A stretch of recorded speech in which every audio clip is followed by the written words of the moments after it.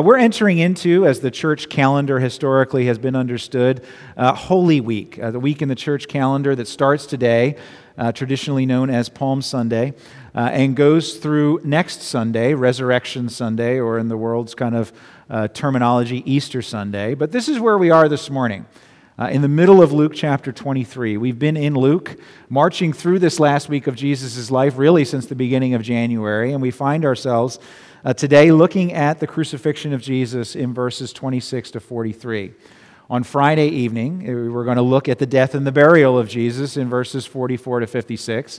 And then on Sunday morning, we're going to look at the resurrection at the beginning of Luke chapter 24. So that's where we are, and that's where we're going. But today, chapter 23, 26 to 43. If you're able, let me invite you to stand as I read this aloud.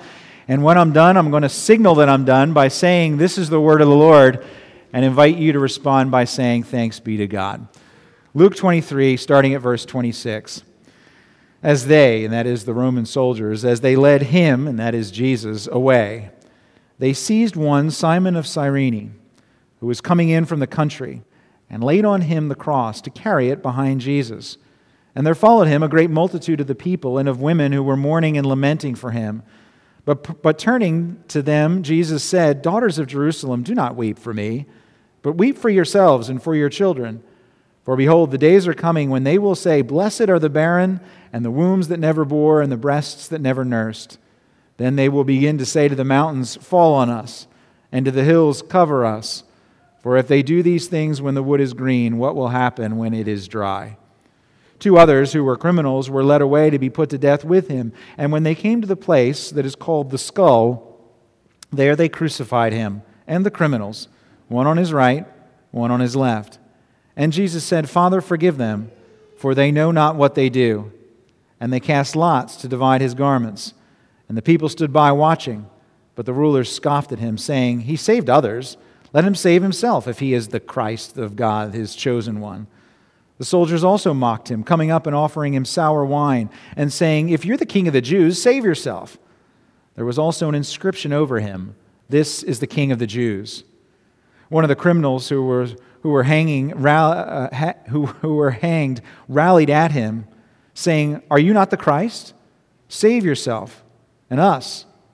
But the other rebuked him, saying, "Do you not fear God, since you are under the same sentence of condemnation? And we indeed justly, for we are receiving the due reward of our deeds. But this man has done nothing wrong." And he said, "Jesus, remember me when you come into your kingdom." And he said to him, "Truly I say to you, today you will be with me in paradise." This is the word of the Lord. Please be seated. Been a rough week for a lot of people. I'll say more about it, but our deacons offering later this morning is going to be designated for tornado victims in the Southeast. We take a deacons offering every month when we celebrate the Lord's Supper for those who are in need. This morning, our deacons are going to take that offering and they're going to give it entirely to relief efforts that are happening after tornadoes that happened last week in the Southeast. We already prayed for Covenant Presbyterian Church in Nashville. There are families in this church who have lost close family members, even in this past week. Some we've mentioned, some we haven't. It's been a rough week. Come to think of it, it's actually been a pretty rough year. Covenant School in Nashville is not the only incident of school violence so far this year. Earthquake victims in Turkey and Syria. Tornadoes aren't the only natural disasters. Hurricane Ian last fall. Right? Still a war raging in Ukraine, remember? And it's not like even before the last year, the first part of the 21st century didn't have its serious struggles with high-profile reminders of death. Right? 9/11, decades of war in Iraq and Afghanistan. And lest the 21st century has you longing for the 20th century, right? That wasn't all that great either from the context of reminding us of death among us, 2 global wars, pandemics as well, right? Unprecedented genocides.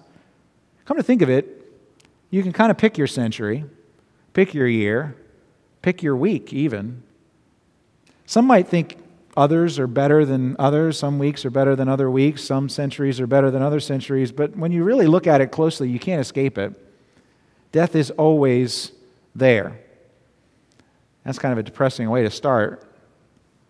if you're ready to leave already. But it is important to put what we just read in that context, because I really don't think that there's a better place to look in the Bible to help us with this question of why all this death? What do we make of it? And where is God in the midst of it? There is no better place to look at that question than through the crucifixion of Jesus.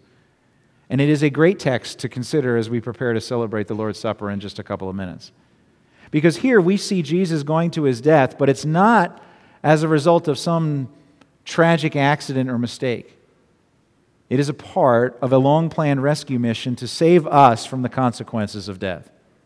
There's three themes I want to quickly review about the account that we just read. Each of them have their own lessons, and each of them will lead us into further discussion this coming Friday and next Sunday. But three lessons from what we just read. First, I want us to look at how the way this fulfills the prophecies of Scripture. Second, I want us to see how it gives us a picture of the seriousness of death and God's perfect justice. And third, I want to see how what we just read, even in the midst of all the death, offers us hope that God is always up to something bigger than what we sometimes think. You got that? Those are the themes. They're listed in the bulletin if you want to follow along. The fulfillment of Scripture, the picture of judgment, and the offer of hope. Now first, let's look at the fulfillment of Scripture. This passage is filled with references to other parts of the Bible. We'll just look at a few of them. All right, if you have your Bible, you want to be quick on the draw, you're welcome to try to keep up, but I'm going to move quickly, so just feel free to listen. Right? First, just take a look at verse 27. You see this great multitude of women following Jesus, and they're mourning and they're lamenting. All right, that's what it says. And that is a fulfillment of the prophet Zechariah in Zechariah 12, when the Lord is speaking and says that there will be a day that will come when they look on me, on him whom they have pierced, and they shall mourn for him as one mourns for an only child, and weep bitterly over him as one weeps over a firstborn. There will become a day when they will weep over the Lord as he is pierced. That's what the women are doing. And verse 32, we see another instance. We see Jesus is crucified with two others, it says, criminals. Mark and Matthew call them thieves, but this is probably more than just petty theft here that's happening. But it is a fulfillment of what the prophet Isaiah wrote in Isaiah 53. In the middle of a passage clearly about the suffering of the Messiah, it says that this suffering Messiah was numbered among the transgressors. And here Jesus is among the transgressors. Or, another example, verse 34, it says the soldiers cast lots to divide up Jesus' clothes as he was being crucified. It was sort of the perk of the job if you were a Roman centurion on crucifixion duty. Probably not a lot that was fun about it. But hey, when they were killed, you get their clothes. And so they divided them up by casting lots.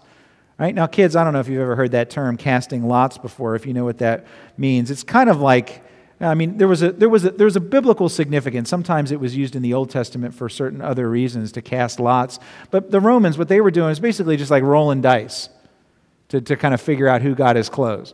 Maybe you've kind of seen people do rock, paper, scissors, right? That's kind of what the Romans were doing. They were doing rock, paper, scissors to see who got Jesus' clothes. But it was a fulfillment of what the Bible had said, because as you know, in Psalm 22, verse 18, a psalm that Jesus later quotes himself from the cross, also clearly about the suffering of the Messiah, it says in Psalm 22:18, "They divide my garments among them, and for my clothing they cast lots." This is hundreds of years before Jesus, and this is what the prophet said. Now, there's another spot. Jesus prays that the Father would forgive those who were doing this to him. Right?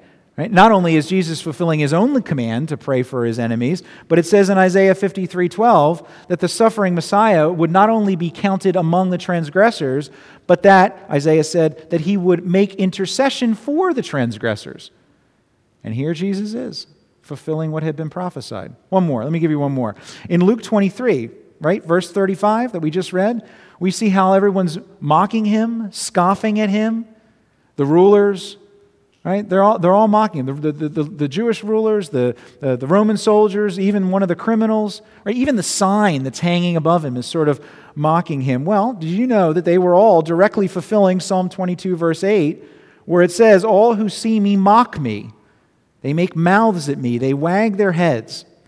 And not only does Psalm 22 say that they would mock the Messiah as he suffers, but it tells us how they would mock the Messiah. If you keep reading Psalm 22, right, now into verse 9, It says, he trusts in the Lord. Let him deliver him. Let him rescue him, for he delights in him. Right? That was the mocking.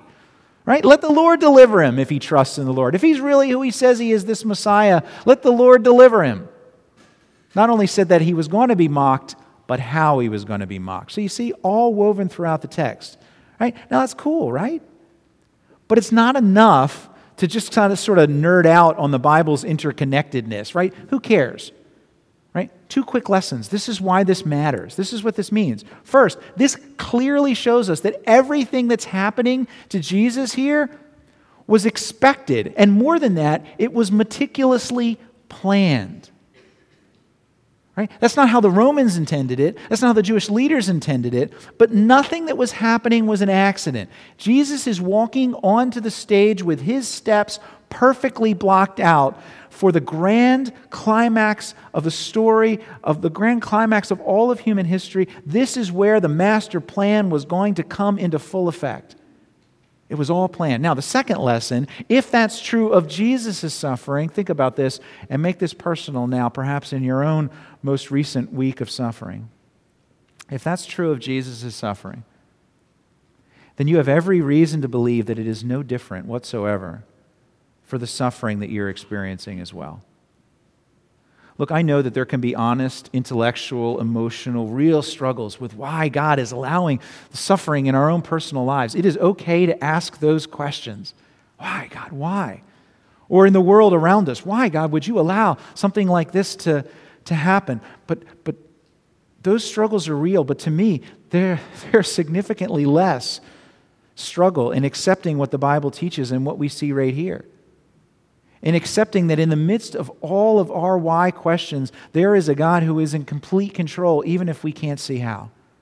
That nothing that is happening to us is happening to us by accident or outside of the hands of a God who is able to bring comfort and bring something through it.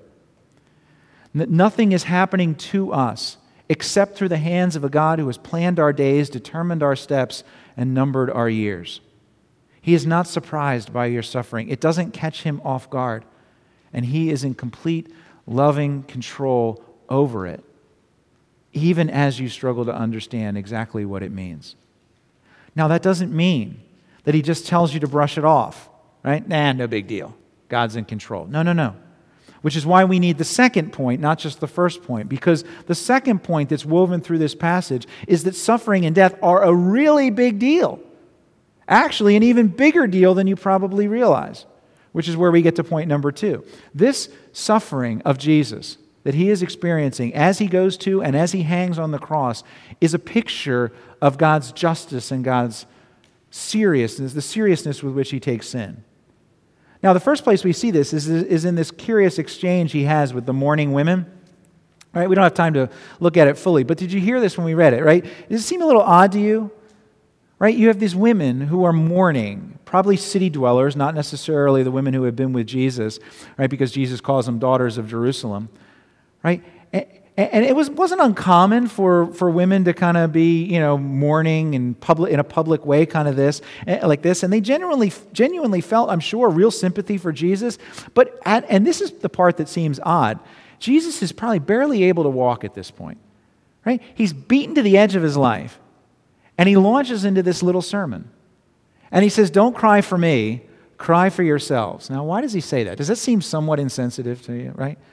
Start weeping for yourself. What he's saying is that there is actually a death that they should be more concerned about than his. Right? He's saying that they should be more concerned about their own lives, their own mortality. He said, you should be weeping, all right, but not actually for me. And he uses language that reminds people that that judgment is approaching. He says the days are coming. That's always a way of talking about how there's a judgment that's coming. And he says that for people who are the real insurrectionists, the real rebels, remember Jesus was being crucified because he was charged with insurrection against the Roman Empire. But Jesus is saying there's coming a day that those who are real rebels against the real authority, that there will be a real judgment. And for you, that's who you should be weeping for. And if what's happening to Jesus, right, if that seems bad and he's innocent, then how much more seriously ought they to take the judgment that is coming for those who are actually guilty? That must be really bad. That's the point of the little sort of proverb that he gives about the dry wood and the green wood. All right, so that's one place where we see the picture of judgment. The other place, and you may not have thought about this in the same kind of way, is in the mocking of Jesus himself. We already talked about a little bit how it fulfills prophecy. But this rejection, remember, was by everyone. It was by the Jewish leaders. It was by the Romans. It was by the criminals.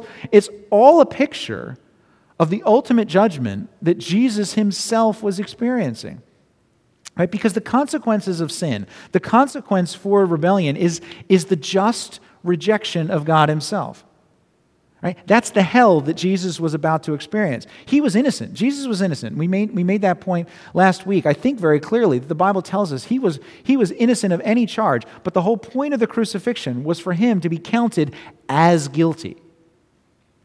And when he went and when he suffered on the cross, it was much more than physical agony that he was experiencing. It was the judgment of God. It was God's just rejection in that sense. A rejection to which the rejection of the Jewish leaders and the Romans and the criminals on the cross, it only pointed to the real suffering. So what are the lessons then for us? Well, let me give you just 3 quick ones. First, lesson from this idea of the seriousness of death and the justice of God. Death and suffering are really a big deal. That's what this is saying. And it's a bigger deal than we even think, right? It goes beyond the physical.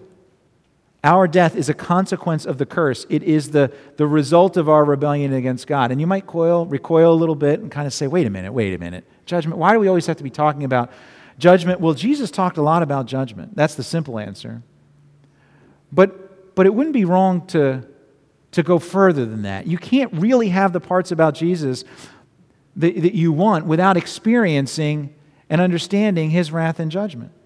In fact, to not accept the reality of God's justice and his wrath would be to make a mockery of what Jesus is experiencing here. Because if sin is really no big deal, if it's really no big deal, if it's just kind of a misdemeanor, slap on the wrist, instead of a capital offense, if it can just be pushed aside, then what in the world is the Son of God doing on a cross?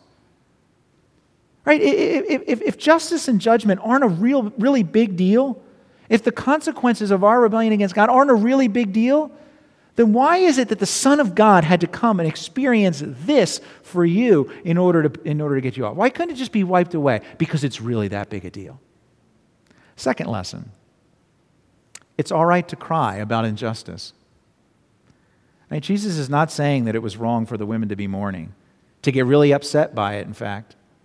Right? In fact, he's saying he wants us to get more upset, not less, to get really upset about where the injustice comes from. By all means, he's saying, mourn and wail about injustice and about sin.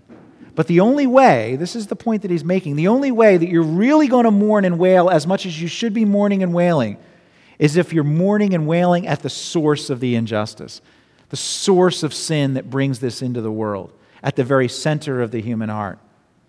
Which is just a way, I suppose, of leading to the third lesson. You can't really cry for Jesus until you cry for yourself. Jesus isn't condemning the women for crying for him. He doesn't call them demons of Jerusalem. He calls them daughters of Jerusalem. He's not condemning, he's warning.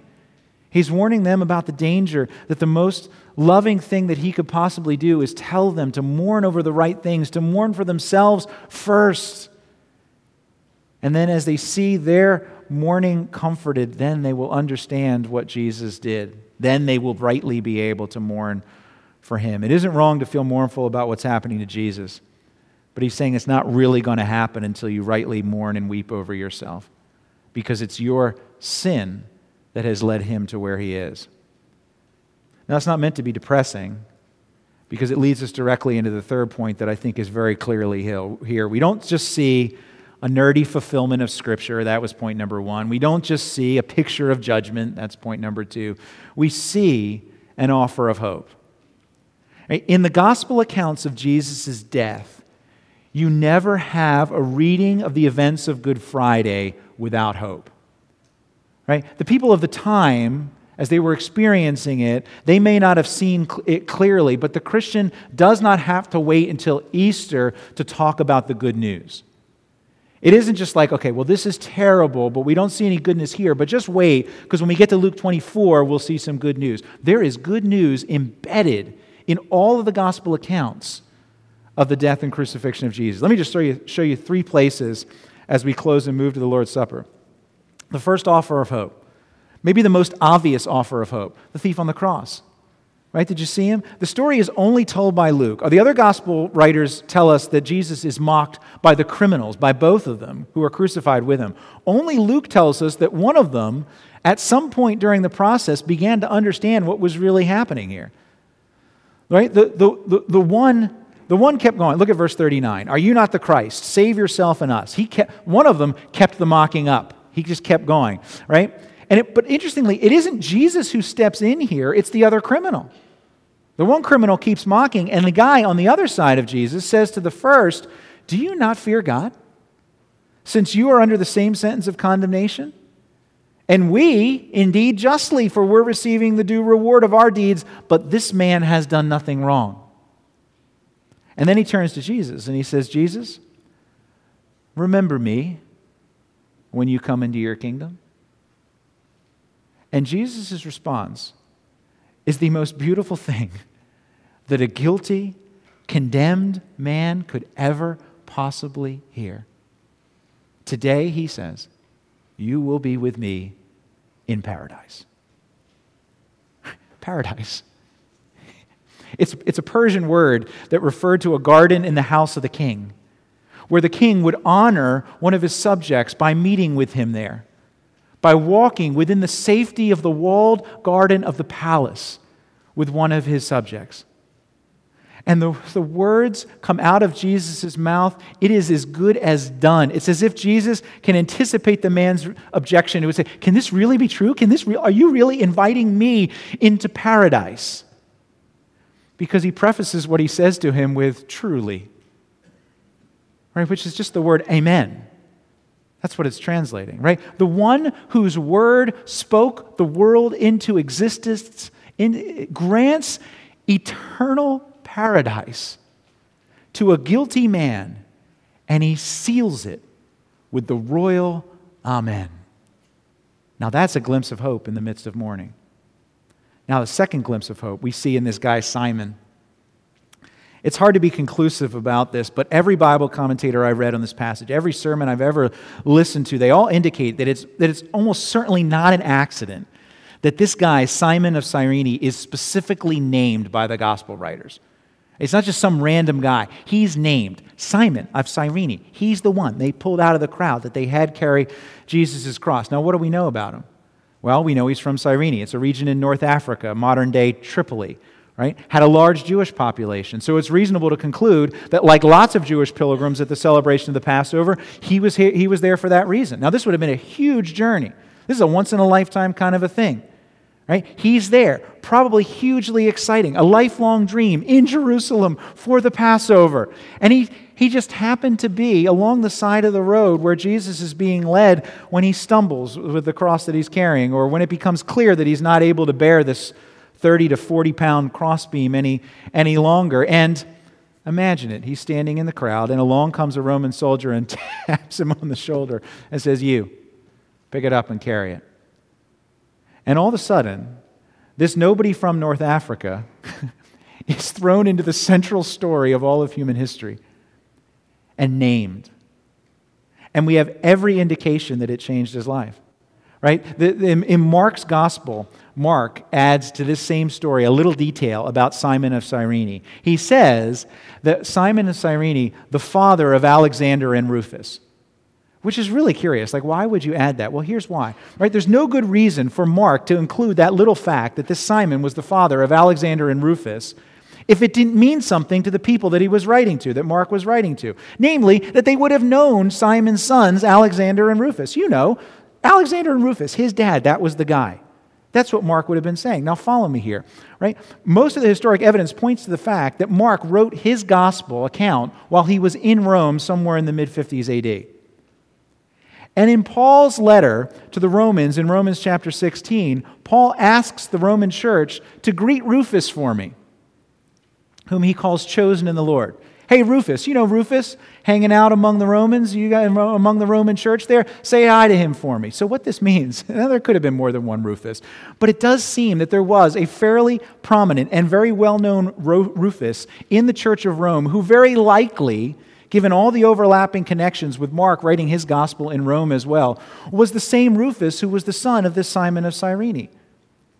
Which just means that this encounter with Jesus on this terrible, awful day of suffering and death completely changed the life of this Jewish Passover pilgrim from North Africa. Just a glimpse of that God may have been up to something. Now, one last glimpse of hope. This is the ultimate one. Our biggest offer of hope comes not from Jesus' words on the cross, but from his silence. I want you to see the significance of this. Multiple times, 3 times at least, Jesus is mocked. Right? But it wasn't just making fun of him. It was a very specific temptation. You see what it says? Right? It wasn't just making fun of him. It was saying, Jesus, if you're the Messiah, come down from there. Save yourself. Do you see the temptation in that? It's very similar to the way that Jesus was tempted by Satan in the wilderness. It's very similar to what Peter had said to him when Jesus was talking about having to die, and Peter was trying to talk him out of it. And Jesus said, "Get behind me, Satan." The temptation, when they mocked him to come down from that cross, was for Jesus to abandon his mission. And in each instance, he stayed exactly where he was. Now admit it, in the movie version that at first you would want to see, you'd want to see him come down, grab the spear, go all like mixed martial arts on everybody around him and be standing over them, right? You kind of want that at first. And then you realize, wait a minute, no. If this picture of judgment that he is really talking about, if this is true, then the only way for me to turn from a rebel to a friend, the only way for me to be able to enter into this garden with the King, to go into paradise, is for Jesus to resist that temptation and stay exactly where he was. To not act when it was his right to act. To stay where he would have been, where he was, just so that he could save us. That is the ultimate hope. That Jesus chooses not to save himself, and by that choice, instead saves us. Now, I hope you'll come back Friday night, unless you're in Italy. Because we'll keep reading through the end of the chapter. And then we'll back up. We'll look at even more lessons of this entire account from Good Friday and Luke. But for now, let this take us to the Lord's table. This Jesus who hung on that cross, who refused to come down, who experienced the wrath that we deserve so that our sins might be forgiven. Pray with me as we come to the table together.